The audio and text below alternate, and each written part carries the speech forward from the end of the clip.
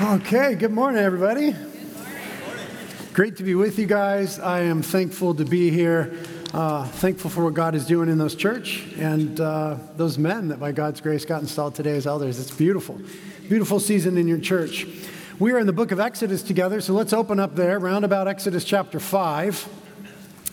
I have been asked by Dave to preach the last part of Exodus 4, all of Exodus 5, and the first part of Exodus 6. So we'll kind of dance around that and pick up some big themes there and work our way through it. The title of this sermon is Evil Never Goes Down Easily.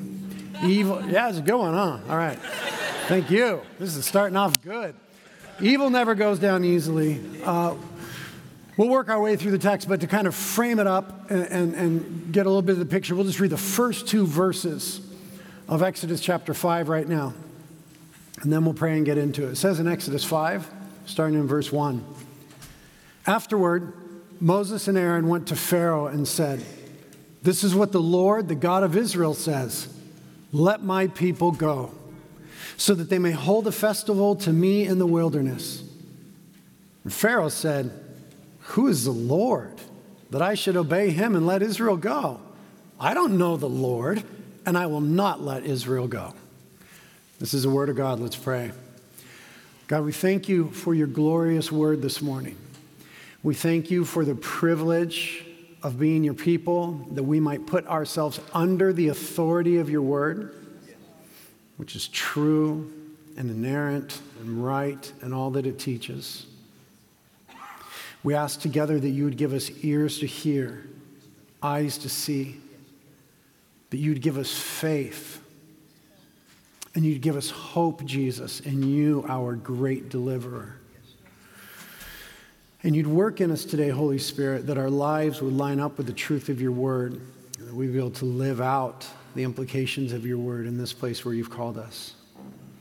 And we please pray together that for the glory of Jesus and for the good of the church now, by grace, you'd please anoint me, Lord, to teach and preach in a way that is faithful to the Bible, humble before these people, helpful to this church, and brings glory to Jesus. We ask all these things in Christ's name. Amen. Amen. Amen. Well, you know, I was reflecting on my life a bit this week in light of this text, and I realized that in earlier years, you know, I'm old now, 46. Talking about old. In earlier years, I used to think that life was one success after another.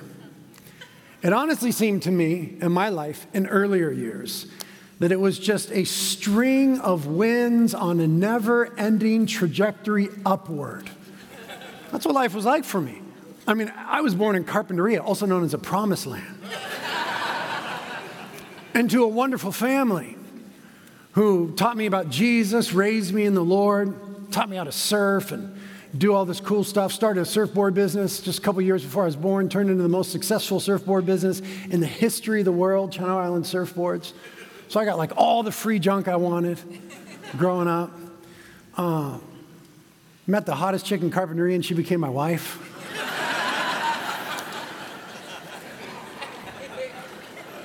We started doing this college ministry back in 1998 called Reality in Santa Barbara, and we'd have 700 kids on a Friday night worshiping their faces off. 700 kids on a Friday night just going for it till after midnight, just worshiping Jesus.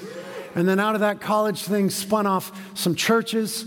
One of them, Reality Carpinteria, the one that I started along with my wife and friends in 2003. First Sunday, 70 people came forward at the altar call and got saved. Yeah, praise God. You know, and then other churches like Reality San Francisco came out of Reality Carpinteria, had two beautiful kids, a boy and then a girl. I mean, honestly, life just seemed like one never-ending string of wins on an upward trajectory toward glory. And then life and faith did what they always do. They confronted my successes and victories with failure and loss. And for me, it began to feel as though existence was one failure after another and a string of losses on a never-ending trajectory downward. My 5-year-old daughter, Daisy Love, was diagnosed with cancer. Fought it with everything we had, 4.5 years. She died, went to go be with Jesus. Just after that, the best friend I've ever had in my whole life, my ministry partner, had a moral failure, had to step down from the ministry. We lost our relationship through that. I had to fire some friends. Lost some friends through that. Had another pastor, another moral failure. People started leaving the church. Friends started leaving.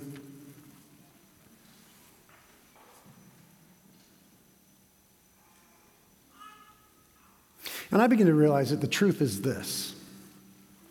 Life and faith are neither unbridled success nor unceasing failure.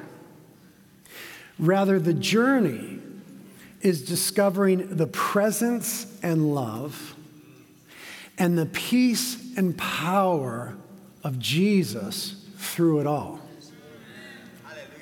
And there's no way around that. Life is going to have some high highs and some low lows. And God has something to teach you in all the highs and all the wins and all the victories and all the success. God has something to teach you because He loves you when you succeed. And God has something to teach you in all the lows and all the losses and all the failures because God loves you when you fail. And the faithful life is a continual experience of both. And your Heavenly Father who loves you will see to it that you have both. Now, in the narrative of Exodus that you've been studying, we have seen the light begin to dawn in a dark time. We have seen hope of victory and success, of deliverance enter into the story of the Israelites. God had heard the cry of His people, and He started to intervene. You'll remember from chapter 3, verses 7 and 8. The Lord said, I have indeed seen the misery of my people in Egypt. I have heard them crying out because of their slave drivers, and I am concerned about their suffering. So I have come down to rescue them from the hand of the Egyptians and to bring them up out of that land and into a good and spacious land, a land flowing with milk and honey. And so God, in endeavoring to do this, appeared to Moses as fire, holy fire. And God gave Moses a hope. And He gave him a vision for deliverance. And God issued Moses a clarion call and a leadership mandate. And Moses received from God direction and marching orders that were succinct and attainable.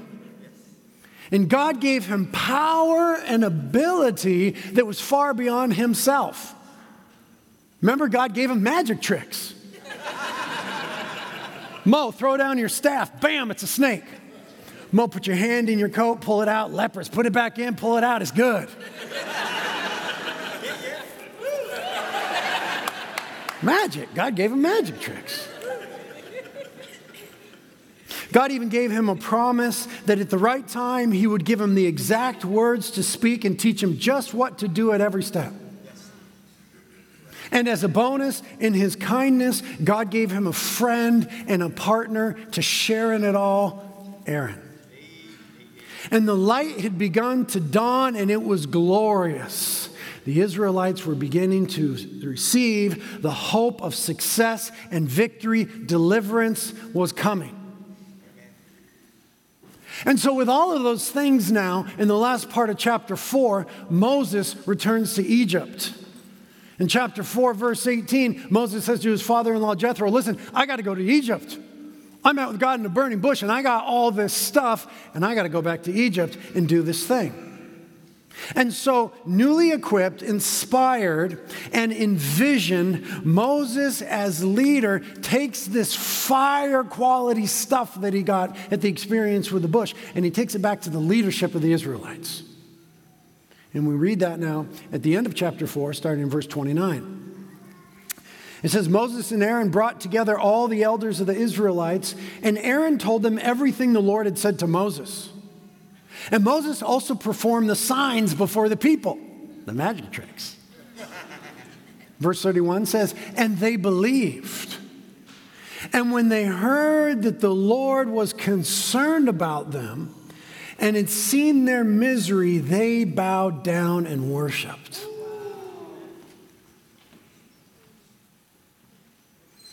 The vision was clear and compelling in the ears of the Israelite elders.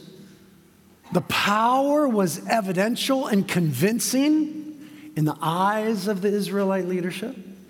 And all of it was rather intoxicating, really. They believed and they bowed down in worship to God. And what they believed was that God was concerned about their plight. And so he was. And God was showing them that this was true through what he was doing with Moses and Aaron. And God was treating them in a special way. The metaphor is that God treated them as if Israel were his firstborn son. Look up in chapter 4, verse 22. Then say to Pharaoh, this is what the Lord says, Israel is my firstborn son. And I told you, let my son go so that he may worship me. God was treating Israel like his firstborn son. Now, any firstborn children in this house? Any firstborns? You know this is true. The firstborn is the special one. I remind my little sister of this all the time. I don't have to remind my little sister. She knows. There's nothing like the firstborn. It's so true it becomes this metaphor for the way that God loves Israel. You'll just do things for the firstborn that you ain't going to do for number 3. That's just true. It's so true. God uses it as a metaphor. Israel's like my firstborn. I'll do anything for Israel. There's nothing that God wouldn't do in loving, caring for, and is concerned about and protecting and delivering his people, Israel. God is working out his covenantal purposes with and for his people with power, clarity, and certainty through Moses and Aaron. And the stage is set for the battle of the millennia. Pharaoh versus Mo. This is the battle. And it seems at this point in the story as though Israel can't lose. Upward trajectory. And then, chapter 5 happens. Chapter 5 is a mess between the beginning of the book and the rest of the book. We read again what happens in the beginning of chapter 5. Afterward, Moses and Aaron, this is verse 1, went to Pharaoh and said, this is what the Lord, the God of Israel, says, let my people go, so that they may hold a festival to me in the wilderness. Pharaoh said, who is the Lord, that I should obey him and let Israel go? I don't know the Lord, and I will not let Israel go. Moses had all this burning bush unction behind him. All the support and the hoorays and the you get 'ems from the Israelite leadership behind him. And he tells Pharaoh in all this boldness, God says to let my people go. And Pharaoh says, that isn't even a thing. That's what Pharaoh said there. The Lord? Who's the Lord? That's not even a thing. No. So already this is not going according to plan. And so Moses tries a different tack now, round 2. In verse 3, then they said, the God of the Hebrews has met with us. Now, let us take a 3-day journey into the wilderness to offer sacrifices to the Lord our God, or he may strike us with plagues or with the sword. Okay, now Moses is on his heels a little bit.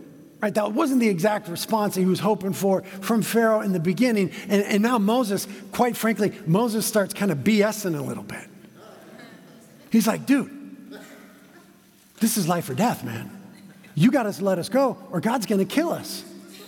God never said he was going to kill Israel. He said he was going to deliver Israel. Moses is literally making stuff up now. Like round one didn't go that well. I'm on the ropes. I got to go to plan B. Plan B was BS. Just let's go for 3 days or God's going to kill us. This is life or death.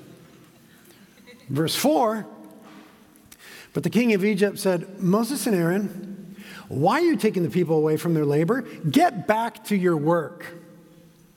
Then Pharaoh said, look, the people of the land are numerous and you are stopping them from working. I mean, Pharaoh is just dismissing this whole thing. Moses pulls out the God is going to kill us card and Moses says, go back to work. I mean, Pharaoh says, go back to work. Clearly, Pharaoh isn't getting it. This is the biggest, most important, most just, most righteous cause in all the world at the time.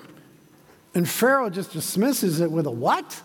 Who? That's not a thing. Get back to work. Honestly, this isn't going very well. But it gets much worse. In verse 6, we read this. That same day, Pharaoh gave this order to the slave drivers and overseers in charge of the people. You are no longer to supply the people with straw for making the bricks. Let them go and gather their own straw. But require them to make the same number of bricks as before. Don't reduce the quota. They're lazy. That's why they're crying out, let us go and sacrifice to our God. Make the work harder for the people so that they keep working and pay no attention to lies. They thought things were bad before in Egypt. Their slavery and Pharaoh's oppression of them just got worse. They were on a downward trajectory of loss, and failure seemed certain. An untenable situation just became an impossible situation. Make the same amount of bricks with none of the supplies, get your own supplies, do the work, deliver the quota. And this is where it really gets messy. The leaders over the slaves carry out the commands of Pharaoh, and then the leaders over Israel have a confrontation with Moses and Aaron, starting in verse 19. In 19, it says, the Israelite overseers realized they were in trouble when they were told, you are not to reduce the number of bricks required of you each day.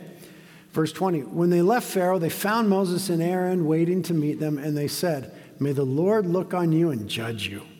You've made us obnoxious to Pharaoh and his officials and have put a sword in their hand to kill us.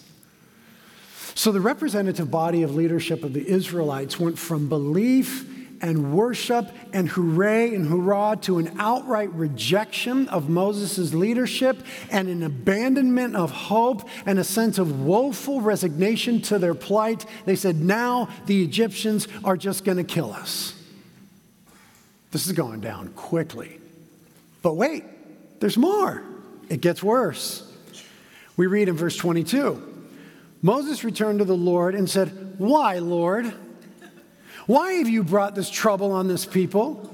Is this why you sent me? Ever since I went to Pharaoh to speak in your name, he has brought trouble on this people, and you have not rescued your people at all. Moses begins to question God. He begins to blame God. Ever since you made me go in your name, and he begins to accuse God. You haven't done anything at all. So the Exodus wasn't living up to his expectations. God wasn't doing what he thought God should do when God should do it. Anybody know about a time like that? And he was blaming God.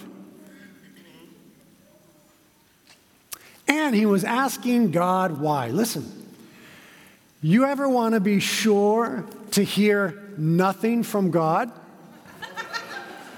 Then ask God why. Why, God? Clearly, this hasn't gone well. Pharaoh's pissed off. Israel is fearful, and now Moses is mad at God. The situation has gotten far worse before it ever got better. The question for us this morning is, what is happening? What is God up to? What is God's purpose in it all? You ever want God to say nothing, ask him why.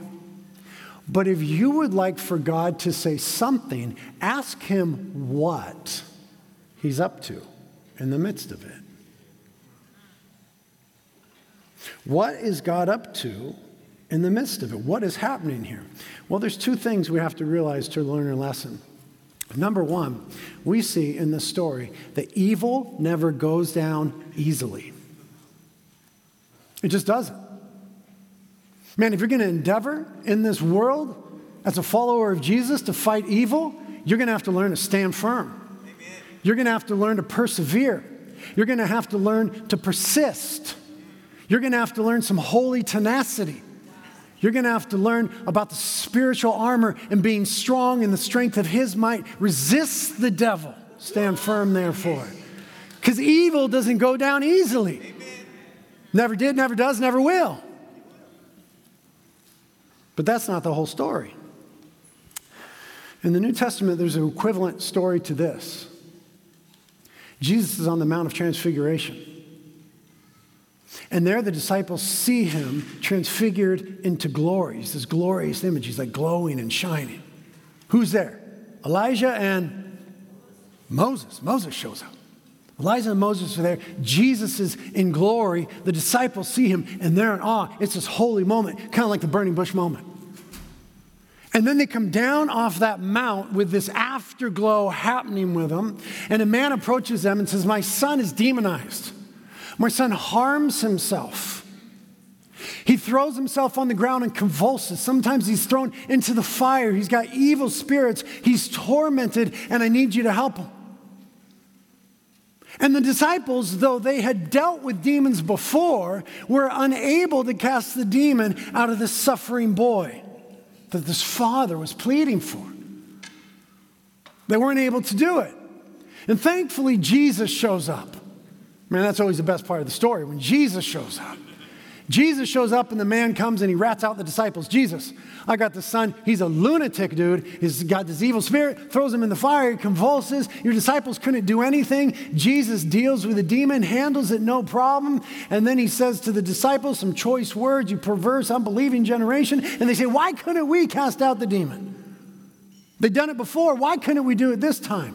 And what did Jesus say? Jesus said, "This kind only comes out by prayer and fasting."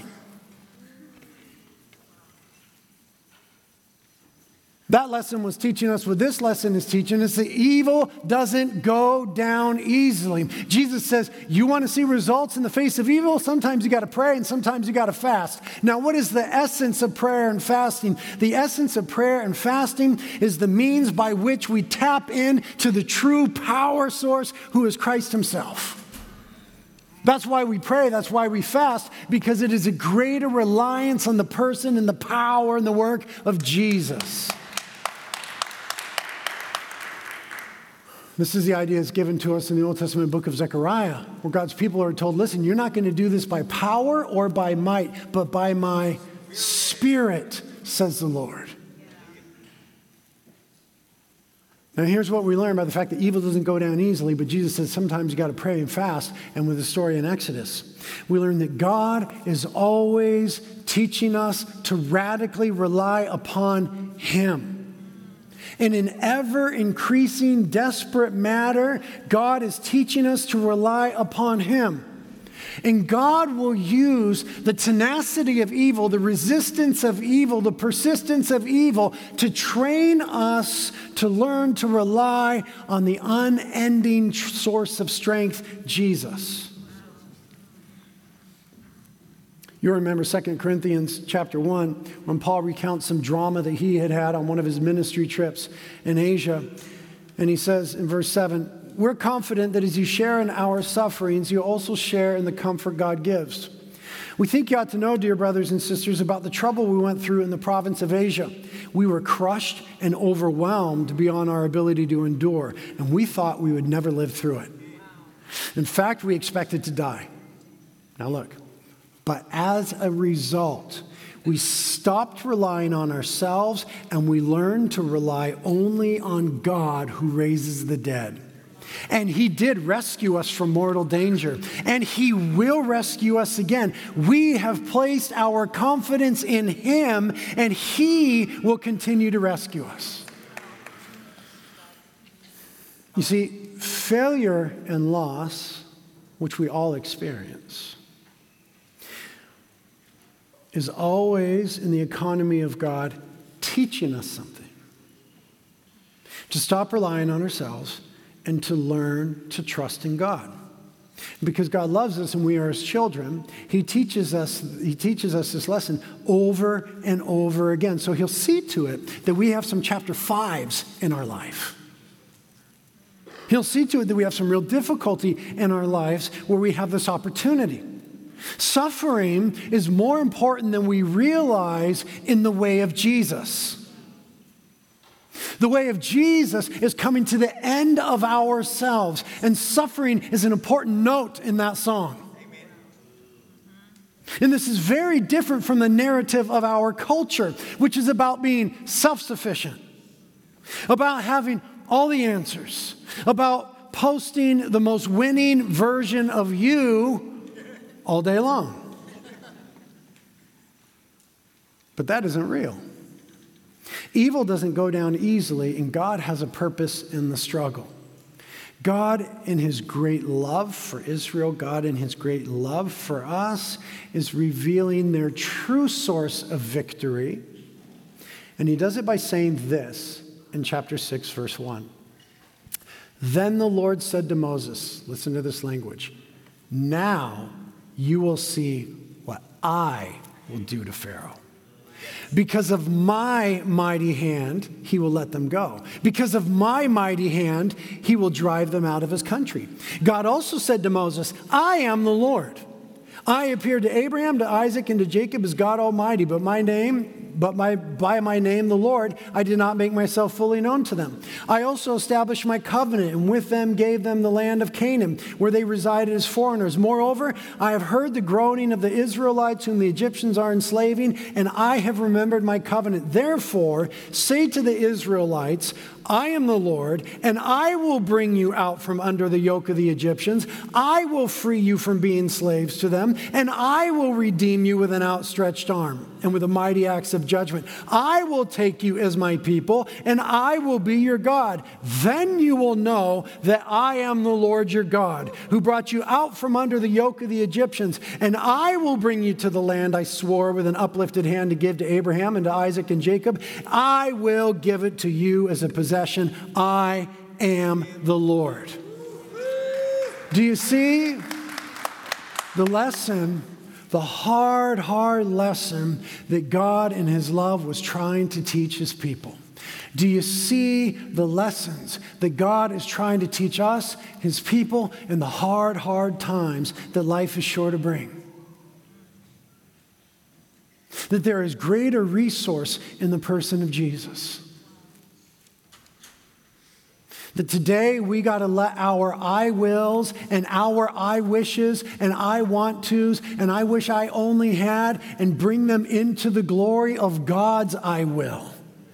God said over and over in this passage, I will do it.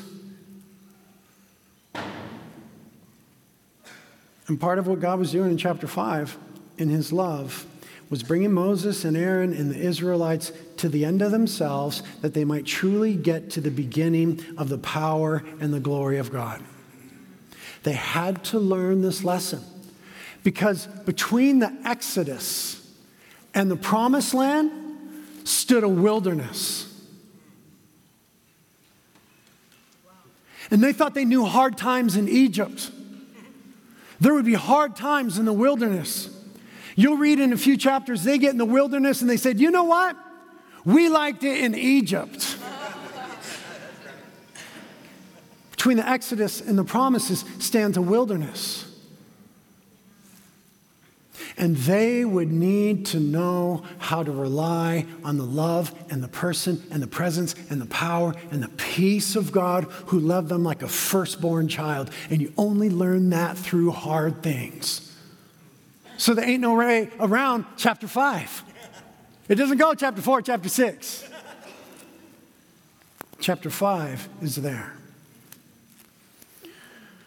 So that we can learn to lean into God's I will. So this morning, I want us to think about the biggest pharaohs in our lives.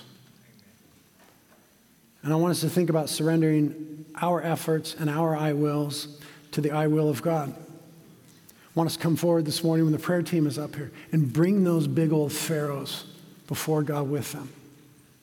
So God, this is too big for me. This feels like inevitable loss. God, I appeal to you who loves me like a firstborn son, like a firstborn daughter.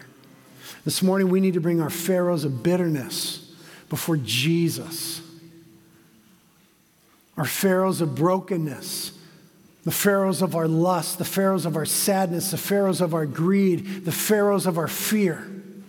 Because remember, the goal of Pharaoh was to discourage and enslave the Israelites that they wouldn't listen to the lies that they might have a deliverer, it said in verse 9 of chapter 5. And man, those things enslave us. But Jesus is a deliverer.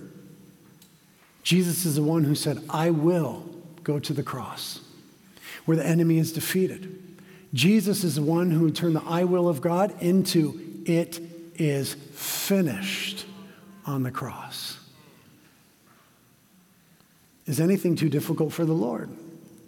Some trust in horses, some trust in chariots, but we will trust in the Lord our God. Stand and see the salvation of our Lord. Paul said in Philippians 1:6, I am confident in this very thing, that God who began a good work in you will finish it. You see, life is never always an upward trajectory. Life is never always a downward slide. God will see to it, because he loves you, that there are both. And God is faithful and present in both. And we need the losses to experience the unending resource of his power and his love. This morning, as you come forward from communion, we'll remember that the I will of God has become the it is finished of Christ through the cross. And I just want you to see verse 9 of chapter 6. It says, Moses reported this to the Israelites, but they did not listen to him because of their discouragement and harsh labor. Some of you are having a hard time hearing this morning because of your discouragement and the harsh labor of sin, the taskmaster, of the enemy, of circumstances. Listen, come to the Lord's Supper this morning. Hold in your hand Christ's body broken for you. Ingest into your very being his blood poured out for you. In that is a declaration that God wins, that God has, that God always will remain faithful to the end. Bring your discouragement before him today. Lay on your face in your discouragement. Throw all your hope on him, because he cares for you. And Jesus is the true deliverer. Amen? Amen. Thank you, Lord, for these glorious truths. Please help us now by faith to receive them. I pray for people who are in really hard, stubborn places, for whom it seems like evil will never go down. Pray that you give them faith and hope, confidence in you today. We pray today that you, Lord, would boast in our midst, even as you did in chapter 6, that you are the Lord and nothing is too difficult for you, and that you will deliver us.